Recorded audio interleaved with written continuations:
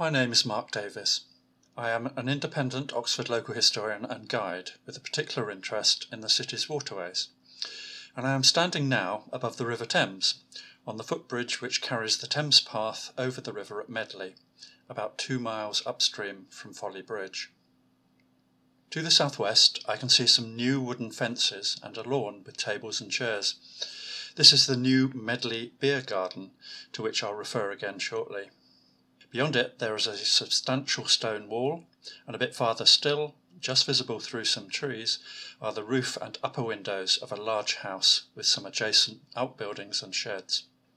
That is Medley Manor Farm, a place with which I have a personal association derived via empire in North America and in India. Yet for some 20 years, while I researched the history of this location, I had absolutely no knowledge of this. That research included a section about Medley in my first local history book, when I brought things right up to date by interviewing the then owner, Charles G., in the late 1990s. Subsequently, I included descriptions of Medley on guided walks or in passenger boat commentaries and magazine articles, and published a second edition of my book, A Towpath Walk in Oxford. Yet in all that time I had no inkling that I had any personal connection, that the entire 83-acre farm had once belonged to an ancestor. Why would I, when that ancestor was born in Ireland, lived all his adult life in India, and quite possibly never even set foot in Oxford? But before I tell you about this peculiar coincidence, let me first summarise the long and well-documented history of Medley Manor. The name Medley can be traced back to the Saxon period as the Middle Island. In the 12th century it came into the possession of nearby Osney Abbey, but passed into Henry VIII's clutches in the 1540s as a result of the dissolution of the monasteries. By the early 18th century, Medley had passed into private hands, and it is the purchase in 1720 by Benjamin Sweet, one-time Sheriff of Oxfordshire, which set in train the sequence which resulted at the end of that century in the ownership by my British East India Company ancestor, Matthew Leslie.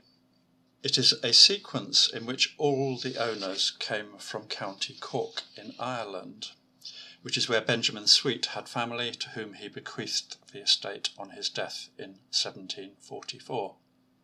Sweet had become wealthy as the British Army's paymaster during the 9 Years' War with France, and subsequently became the victorious Duke of Marlborough's financial agent at Blenheim.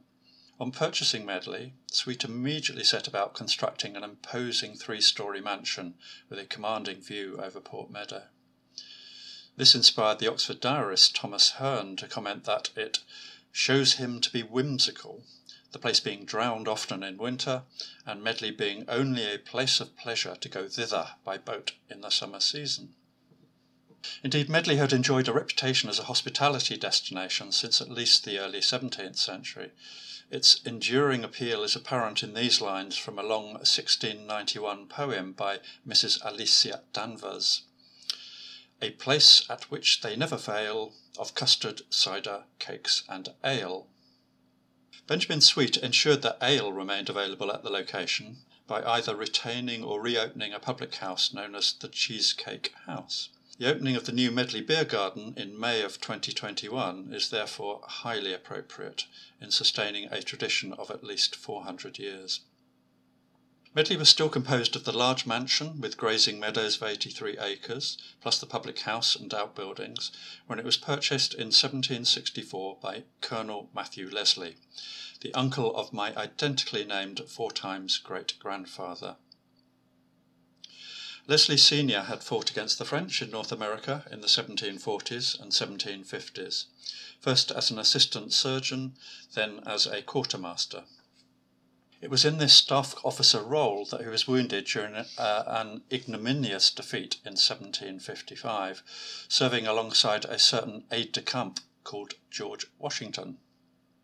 4 years later, Leslie fought at the successful siege of Quebec, being one of 4 officers remembered in the will of the fatally wounded General James Wolfe. Captain Leslie, as he was in 1764, acquired the Medley estate from another Cork man, Jasper Lucas, who was related by marriage to the Irish branch of Benjamin Sweet's family. Leslie probably intended it as an investment or future retirement location, because any thought of residing there vanished in 1768 when he resumed his military career. This time he was appointed as a lieutenant colonel in the army of the British East India Company. At least, lieutenant colonel was the rank that he had been promised prior to departure. But on arrival in Calcutta, he found that during the months that he'd been at sea, several other officers had been promoted over his head. As a result, Leslie threatened to get the first available ship back home. He was persuaded to remain, however, and was posted to the vicinity of Patna, a large and commercially important city on the river Ganges in the modern state of Bihar. The British military generated enormous employment opportunities for Indian civilians, and one Patna resident who benefited by finding work within the regiment commanded by Matthew Leslie was a remarkable young man called Dean Mahomet. Mahomet later became the first Indian to publish a book in English, and also the first to open a genuine Indian restaurant in Britain. Leslie is mentioned briefly in Mahomet's autobiographical memoir, and I like to think that it is no coincidence that it was published in Cork, his first place of residence after emigrating in 1784. But back to Lieutenant Colonel Matthew Leslie. Still feeling undervalued by the East India Company, he carried out his earlier threat to return home and was back in England by the beginning of 1771.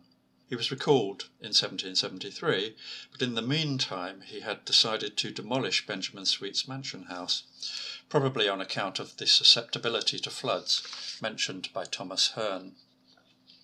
An advert in Jackson's Oxford Journal of June 1772 invited tenders from builders willing to remove the entire edifice by March of the following year, including the wainscot, marble chimney pieces, floors, timber, lead, iron, glass, bricks, tiles, slates, paving stone, and other materials.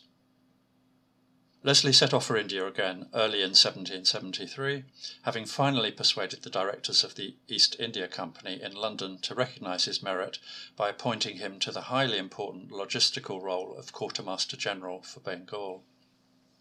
He would never return.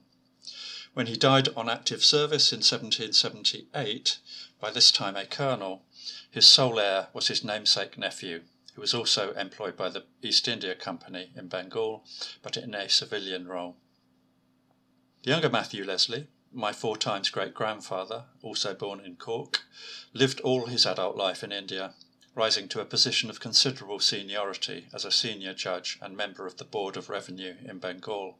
He retained ownership of Medley Manor, a property he had almost certainly never seen, in a city and possibly even a country that he had never visited until 1792. Now, the odd thing about all this is that I had researched the history of Medley in ignorance of any personal connection, and had lived on a narrowboat within a few hundred metres of the southern extent of Medley Manor meadows since 1992. I might never have discovered any association had it not been for some documents retained by a later owner of the estate, namely the Oxford College of Christchurch. There, among the various conveyances, leases and indentures, I came across a copy of Matthew Leslie's will and some related correspondence, while researching a quite different topic. Otherwise, although some association with Medley would no doubt have become apparent eventually, the sequence of events leading to Matthew Leslie's ownership would almost certainly have remained a mystery. Indeed, something else which might have remained hidden is the fact that I had any Indian family associations at all. Matthew Leslie Jr. and 3 other of my expat ancestors all fathered children with Indian women in the late 18th century and early 19th century.